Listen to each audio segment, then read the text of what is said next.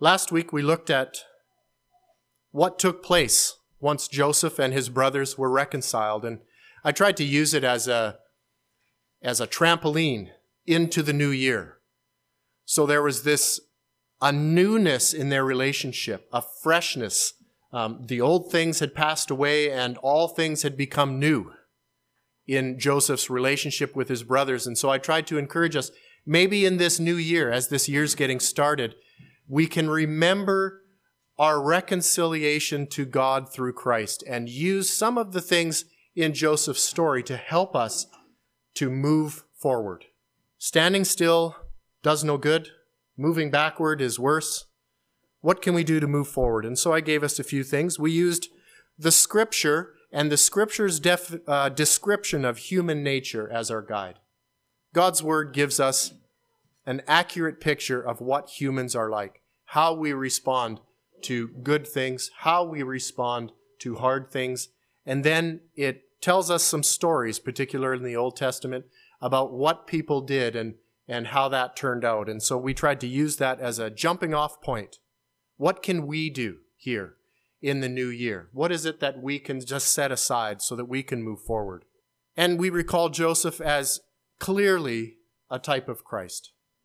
We use chapter 45 of Genesis as an encouragement in our own lives to do three things: to draw near to Christ, to know He will provide all we need, even in a foreign land, and to live differently than we did before we were reconciled to God in Christ, namely in love and unity.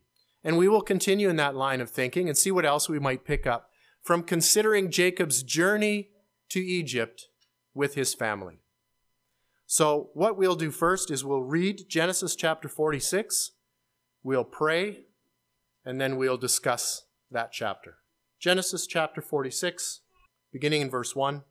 So Israel took his journey with all that he had and came to Beersheba and offered sacrifices to the God of his father Isaac. Then God spoke to Israel in the visions of the night and said, "Jacob, Jacob." And he said, "Here I am." So he said, "I am God, the God of your father. Do not fear to go down to Egypt, for I will make of you a great nation there. I will go down with you to Egypt, and I will also surely bring you up again. And Joseph will put his hand on your eyes." Then Jacob arose from Beersheba, and the sons of Israel carried their father Jacob, their little ones and their wives, in the carts which Pharaoh had sent to carry him. So they took their livestock and their goods, which they had acquired in the land of Canaan, and went to Egypt, Jacob and all his descendants with him. His sons and his sons' sons, his daughters and his sons' daughters, and all his descendants he brought with him to. Now, these were the names of the children of Israel, and it goes through and it lists a whole lot of names that if I attempt to read, I'll mispronounce. But it lists each of his sons and their descendants. And so we'll pick up the reading, verse 28. Then he sent Judah before him to Joseph, to point out before him the way to Goshen. And they came to the land of Goshen. So Joseph made ready his chariot and went up to Goshen to meet his father Israel. And he presented himself to him and fell on his neck and wept on his neck a good while. And Israel said to Joseph, "Now let me die, since I have seen your face, because you are still alive." Then Joseph said to his brothers and to his father's household, "I will go up and tell Pharaoh and say to him, 'My brothers and those of my father's house who are in the land of Canaan have come to me, and the men are shepherds, for their occupation has been to feed livestock, and they have brought their flocks, their herds, and all that they have. So it shall be when Pharaoh calls you and says, "What is your occupation?" that you shall say, "Your servant's occupation has been with livestock from our youth even till now, both we and also our fathers, that you may dwell in the land of Goshen, for every shepherd is an abomination to the Egyptians." Let's pray. Father in heaven, we are thankful for this passage of Scripture. We're thankful for the encouragement it gives us, for the insight it gives us. We're thankful that these are your words that you caused your servant to write. And so many years later, we look at them and we learn. We learn of our Savior. We learn of ourselves.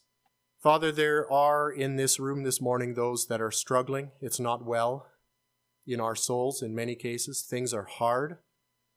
And I just ask for those that are experiencing that kind of pain and that kind of hardship, that kind of sadness, that this morning you would, by your Spirit, minister to their hearts. And for those of us who at the moment it is well with our souls, that we would come alongside those that are struggling and be an encouragement to them, to put our arms around them, really, or in our minds, emotionally put our arms around them and carry them for a time when it's hard to walk. And we ask that we would do this in love and in unity, following the example of Christ. We pray this in Jesus' name. So a lot of great things have happened. Jacob finds out that Joseph is alive, and Joseph says, "Come to Egypt." So Joseph sends them a bunch of carts and says, "Okay, load these up and come back here. We'll take care of you." So Jacob loads up and he begins the trek to Egypt. And he stops, it says that he took all of his things and all of his descendants, and he came to Beersheba. And I looked at Beersheba and had a look at a map and looked at other references in the Bible about Beersheba. It was really the southernmost point of the land of Canaan. If you were traveling from Canaan to Egypt, when you came to Beersheba, you were exiting Canaan. You would spend some time in a disputed land or kind of a desert sort of area, and then you would come into Egypt with all its rich fullness. And if you were going from Egypt to Canaan, you would go through a bit of a desert time, then you would come to Beersheba, and that was the entry point. That was like the border crossing into the land of Canaan. And a lot of things took place in Beersheba. And it says that Jacob stopped there to offer sacrifices. And I began to think, well, why there? Well, both Abraham and Isaac lived for a time in Beersheba. So Jacob's grandfather and his father lived there in Beersheba for a time. And there were some other things that took place there. Abraham planted a tamarisk tree there many years before and called on the name of the Lord there. And you can read that in Genesis 21.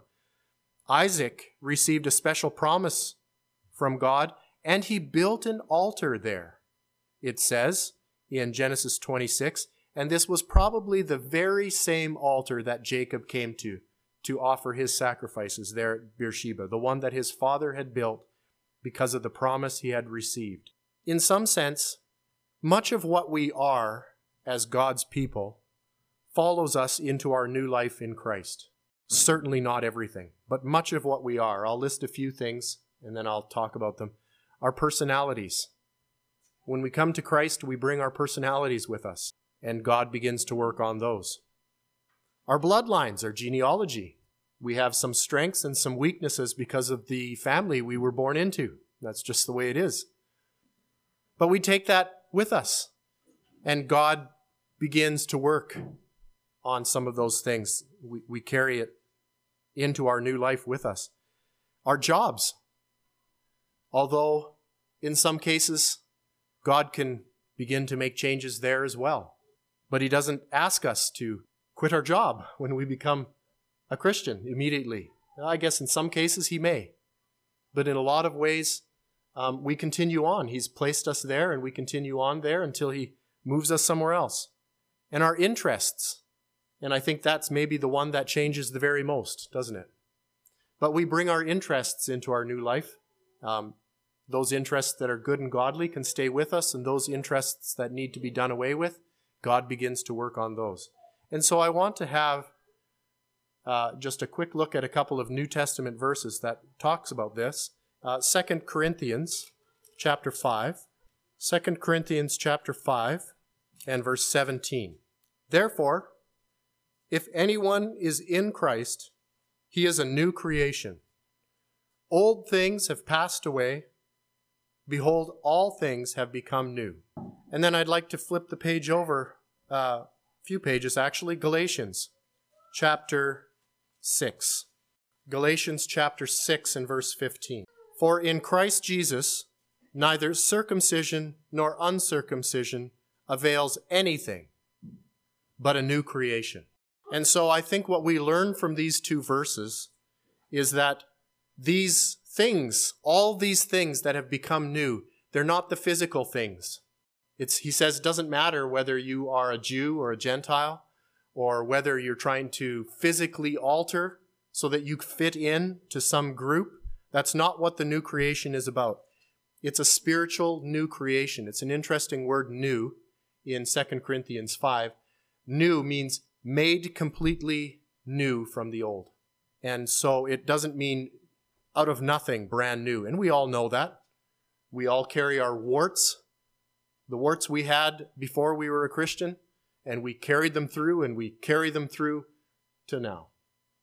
And yet, all things have become new. And so I would suggest that all things important, all those non-physical things have become new, and they begin to transform us. And I think we see a little bit of this in Jacob. It says he's heading to Egypt. He's going to go see Joseph. And he takes everything with him, all of his family and bloodlines. He takes all that with him. And in a lot of ways, we've taken a lot of what we were in the old life into our new life. And God begins to work on those things. God spoke to Israel in the visions of the night. So Jacob comes to Beersheba. He goes to the altar that Isaac made, and he offers a sacrifice there. And that night, he has visions, and God speaks to him in these visions. Now, if you recall, more than 40 years before this day, Jacob was about to leave the promised land, and he was near Beersheba, and God spoke to him in a dream. He had a vision, remember? The ladder. And so here Jacob was reminded of visions, and God comes to him at night again and gives him visions, and God speaks to him in the visions of the night when he was about to leave the land of Canaan again. And I'm so thankful that God calls him Jacob. He says, Jacob, Jacob. And Jacob says, here I am. He doesn't call him Israel. Years before, God says, you will no longer be known as Jacob. You'll be known as Israel. And God comes to him and reminds him, Jacob, do you know what? I remember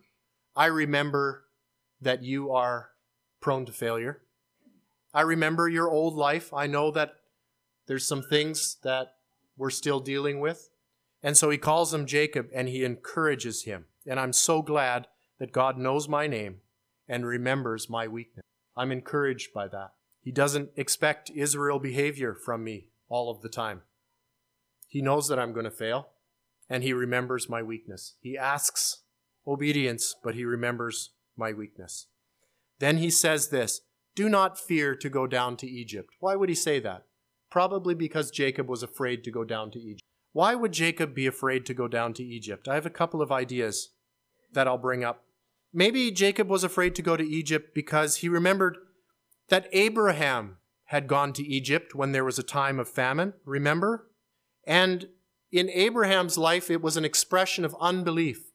I have to go to where I can take care of my family, and he left. And remember, much evil came from Abraham's trip to Egypt. Remember, he had told his wife, lie. Lie because you're beautiful, and that way they won't kill me on your behalf. And Jacob may have been thinking of this story. Not only that, when Abraham was in Egypt, it's probably very likely where he found Hagar. Almost a guarantee that that was that trip where Abraham found Hagar. And think of all of the heartache that came from that. And read through your New Testament for the references to Hagar and see how that fits in with Jacob's fear to go down to Egypt. Maybe Jacob remembers God telling Isaac not to go down to Egypt. When things were rough for Isaac, God said, don't go to Egypt. It's not where you ought to be. And Jacob is maybe remembering, Abraham went because he didn't trust God. And my father went, or my father wanted to go, and God told him, no, that's not where you go. That's in Genesis 26. Because Joseph wasn't there yet. Joseph wasn't there yet. God's plan was still working itself out. Perhaps we, as Jacob, need to be careful of claiming God's commandments or promises to someone else.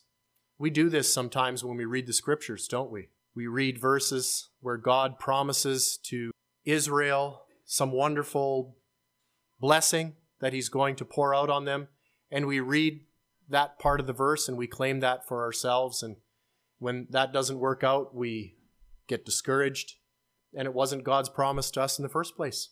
And we're discouraged. God never promised us that, but we think that he did because we read it. And I think Jacob was doing the same sort of thing. He said, do you know what, God, when you were dealing with my grandfather and when you were dealing with my father, this is what you said. And then God comes to him and says, no, don't be afraid. Don't be afraid to go to Egypt. Joseph's there. Joseph's there. I sent him before you. He has prepared the way. He has prepared the land to be full of blessing where there's drought all around. And so now you go. Yeah, I told other people that they were not to go, but I'm telling you to go. Does God change his mind? No. But God knew that it wasn't appropriate for Abraham. He knew it wasn't appropriate for Isaac, but things had changed.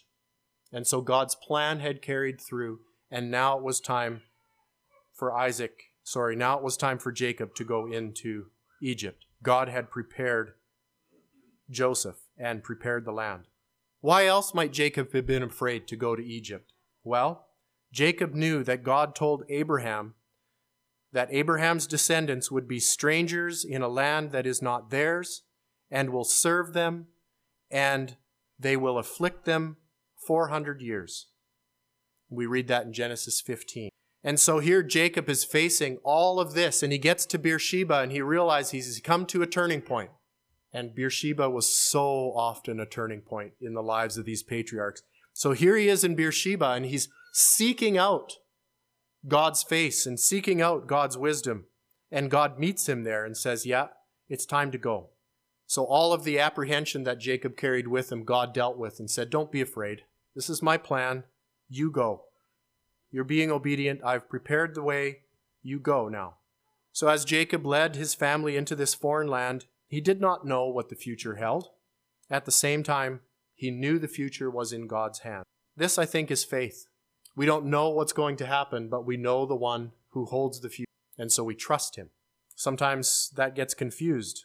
We think of faith as trusting without knowing what God's going to do, or the character of God, maybe. We think, well, we don't know. Well, we do know. God proved his character over and over and over again to Abraham and to Isaac and to Jacob. And now God is saying, now you move forward. You know, I have given you example after example after example of how I take care of those that trust me. Now you go. And that's faith. And as God told Jacob, he says in this vision, God tells Jacob that he would make of him a great nation there. So God told Jacob what his purpose was in bringing this large family down to Egypt. And this is where I really want you to start paying attention. Egypt has always been a picture of the world, that which is not of God that we find around us. Egypt has always been a picture of the world. And look at what God has done in his preparation. The Egyptians had an exclusive, segregated nature. And so God brought them into Egypt, so that they could grow as a large and distinct nation there. If Egypt would have been like Babylon took these people in and incorporated them into their culture. Just become one of us. Just become one of us. It would have been very, very difficult. But that's not how Egypt was. Egypt was, do you know what? You're different. You stay away. You live over there. And I find that to be a pretty clear picture of the world around us. You're different. You don't blend in. You don't do what we do. You stay over there. And sometimes we think, well, that's harsh. And then I read this passage and I thought, no, that's one of the ways God uses to protect the distinctiveness or the sanctity of those that name the name of Christ. is He's placed us in a world that doesn't like what we stand for. And so there's a natural segregation for those that are God's people. Now, we fight against that in a lot of ways. We say, well, I don't want to be segregated. I want to be a part of what's around me. I want to be in Babylon, not in Egypt. And I'm so thankful that God in His grace recognized that weakness and brought these people into a land where they were forced to be separate to some degree. By God's grace, those that name the name of Christ and live as though that matters are naturally segregated from the world around us. Our interests aren't the same. Our approach to morality is not the same. We are told, you stay over there. You stay over there. You're an abomination to us. And I'm so thankful that God in His grace made it this way for us, because we slip pretty easily. If Israel's purpose was to integrate into the culture, they would find themselves unsuccessful and lonely.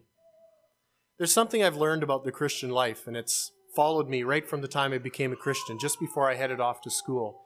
And that is the life of someone who follows Christ and who tries to fit into the world is unsuccessful and lonely. You don't fit there.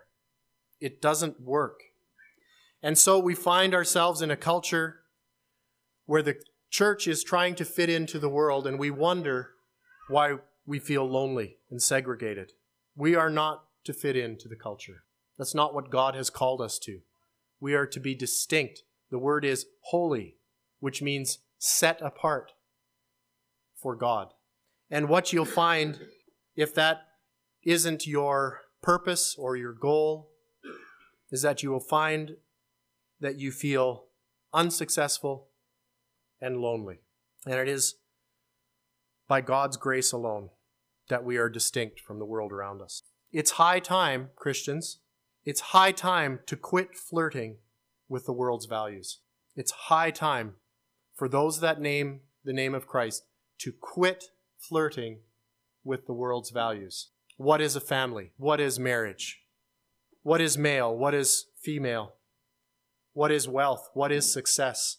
And we embrace it all, embrace it all, embrace it all in the name of trying to fit in. It's long past time that Christians quit trying to fit in. What we'll find is that we are miserable and lonely when we do this.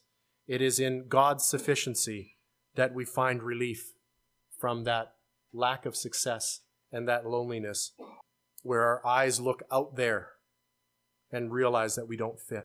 The other reason I think Jacob was encouraged, God said, yeah, you go down to Egypt, is that God had promised to surely bring Israel out of Egypt again.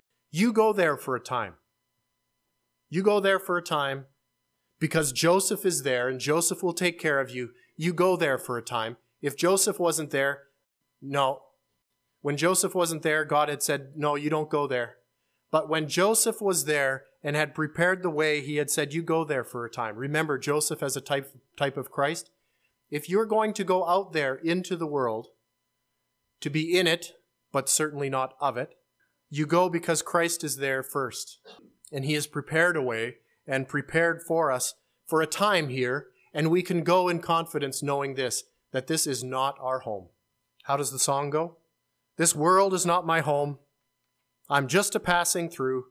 The angels beckon me from heaven's open door, and I can't feel at home in this world anymore. I changed the lyrics of the second verse.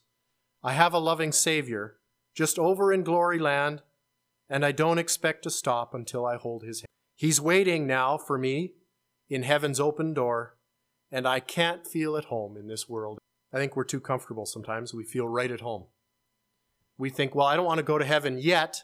There's some things I need to accomplish. As if those things are greater than what God has waiting for us once we leave Egypt. And we forget. We forget God's promise. You're not there forever. You're just there for a time. Joseph will take care of you. You're just there for a time. And then I'm going to bring you home where you belong. And so we can live in this world in confidence, knowing that this is not our home. This isn't our home. We don't belong permanently here. We don't fit in. We're an abomination. Shepherds were an abomination to Egypt. We're an abomination in this world we live in. Now, we don't like that, so we try to fit in.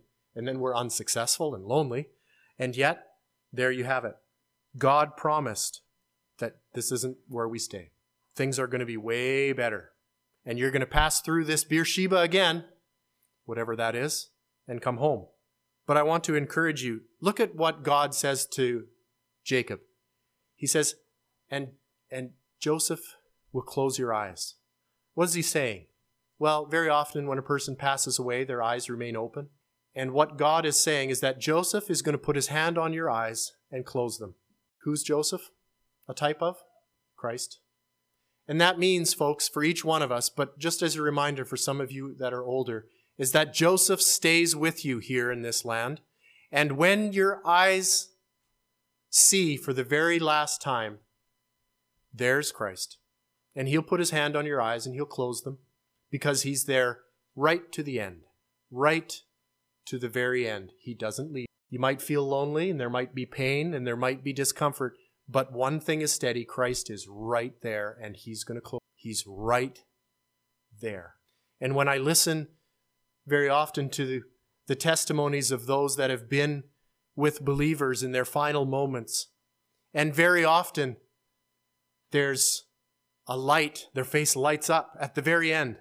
Not always, but it's like God just gives them a little glimpse of Christ there to close their eyes. So I'm so thankful that God said this to Jacob. Your son who lives, that you thought was dead, who lives, will be right there in your final moments. So take heart. So take heart. And it gave Jacob some strength and some vigor to keep moving forward. Take heart. Joseph's going to be right there to close your eyes. He's not going to leave you. Well, that's the first 4 verses. You guys put your seatbelts on. Then Moses goes on in his writing to list all the people that Jacob took with him. And I don't want to spend too much time there, but I want you to take note of the sons of Judah.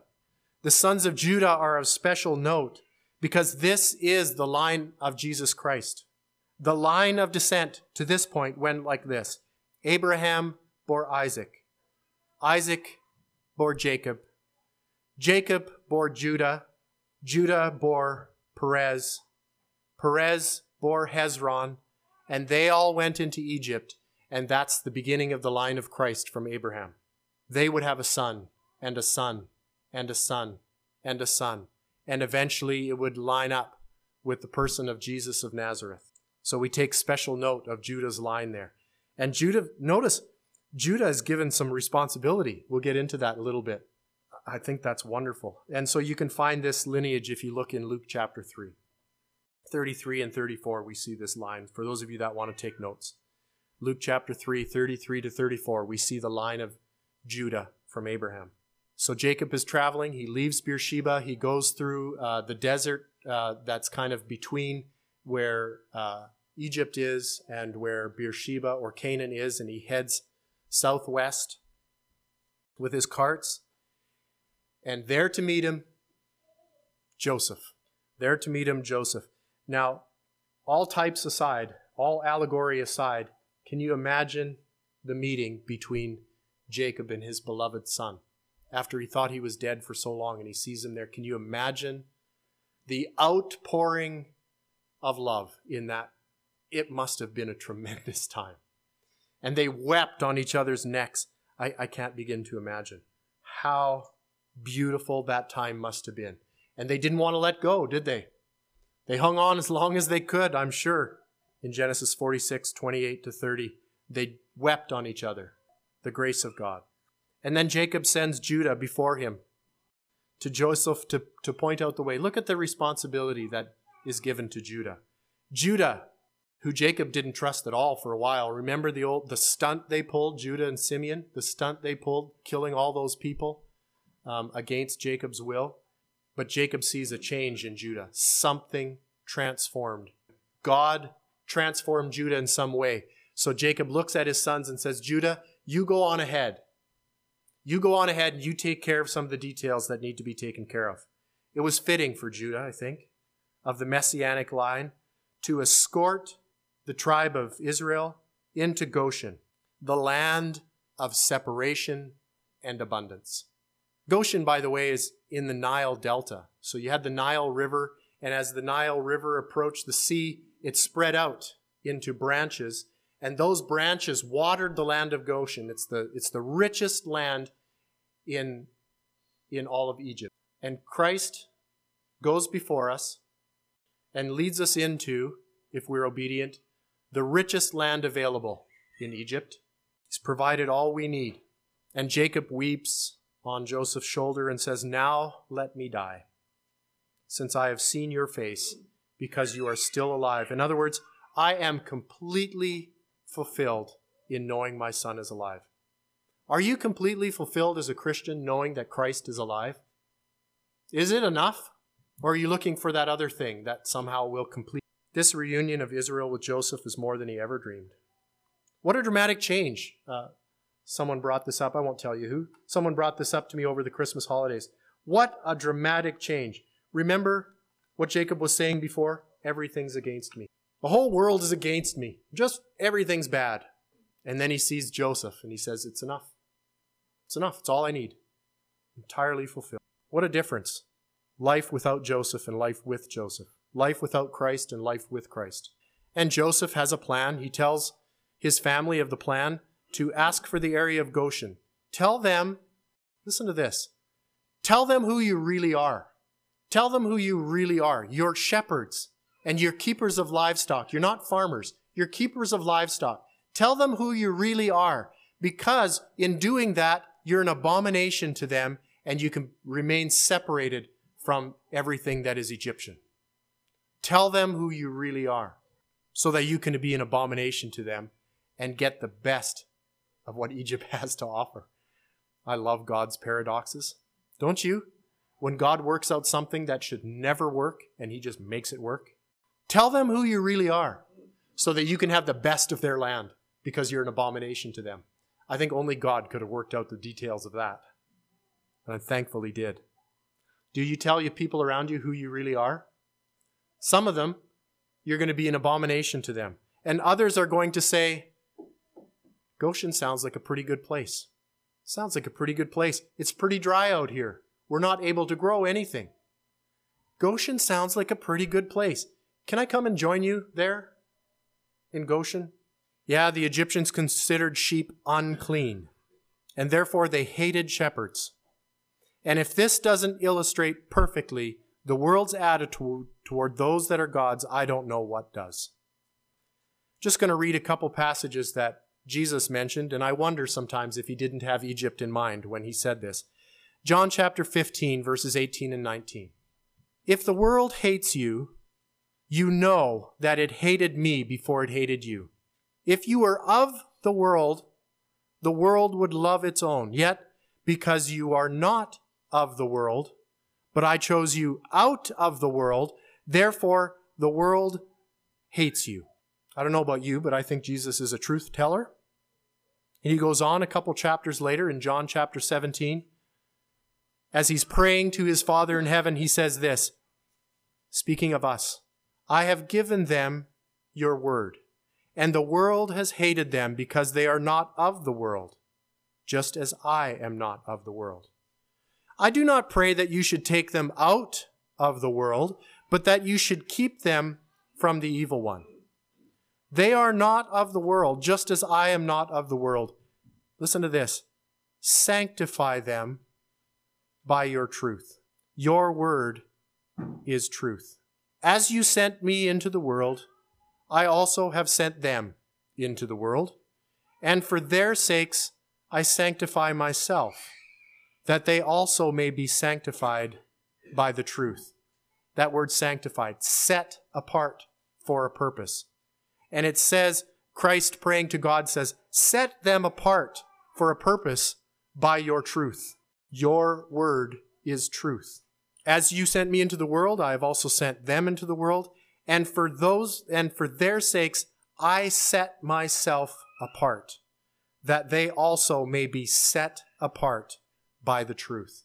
I wonder if he wasn't thinking of Joseph and Egypt when he gave this passage. He was aware of it, I'm sure. And then finally in 1 John chapter 3, verse 13, John the Elder gives us some encouragement. And he says, "Do not marvel, my brethren, if the world hates you." Don't be surprised. It shouldn't shock you. Sometimes it does still. You take a stand on something like, say, abortion, something controversial, and the world looks and says, you guys are out of touch with reality. They'll say something like, it's 2016. You don't understand. Culture changes. You can't do what you're doing. You can't picket outside of an abortion clinic. This is their right. You can't do that. You guys get lost. If you want to be a Christian somewhere else, but not here. And we're a bit surprised because we're saying, that's a human life. You can't kill people. And we're shocked. And John comes along and says, don't be shocked, my brethren, if the world hates you. It hated Christ first. And if you're followers of him, of course the world is going to hate you. So don't be shocked. That's where we find ourselves. That's where we are. And I'm so thankful that Christ prepared the way. And now that Christ has sent his Spirit into the world, he has asked us to go into the world too and represent him as ambassadors. Is that something we can do in the new year? Do we trust him enough? We have one yes. That's not bad out of 100 people. We got 1 out of 100. You're the lost sheep, Mike. I hope not. No, I think we ought to have the boldness with Christ at the helm to be able to move forward into the world and give people just a glimpse maybe of how good the land of Goshen is that is provided for. So I encourage you again, we're new in the year. Do you pray that God would bring someone into your life that you could talk to? Or do you float day by day? Do you have a goal?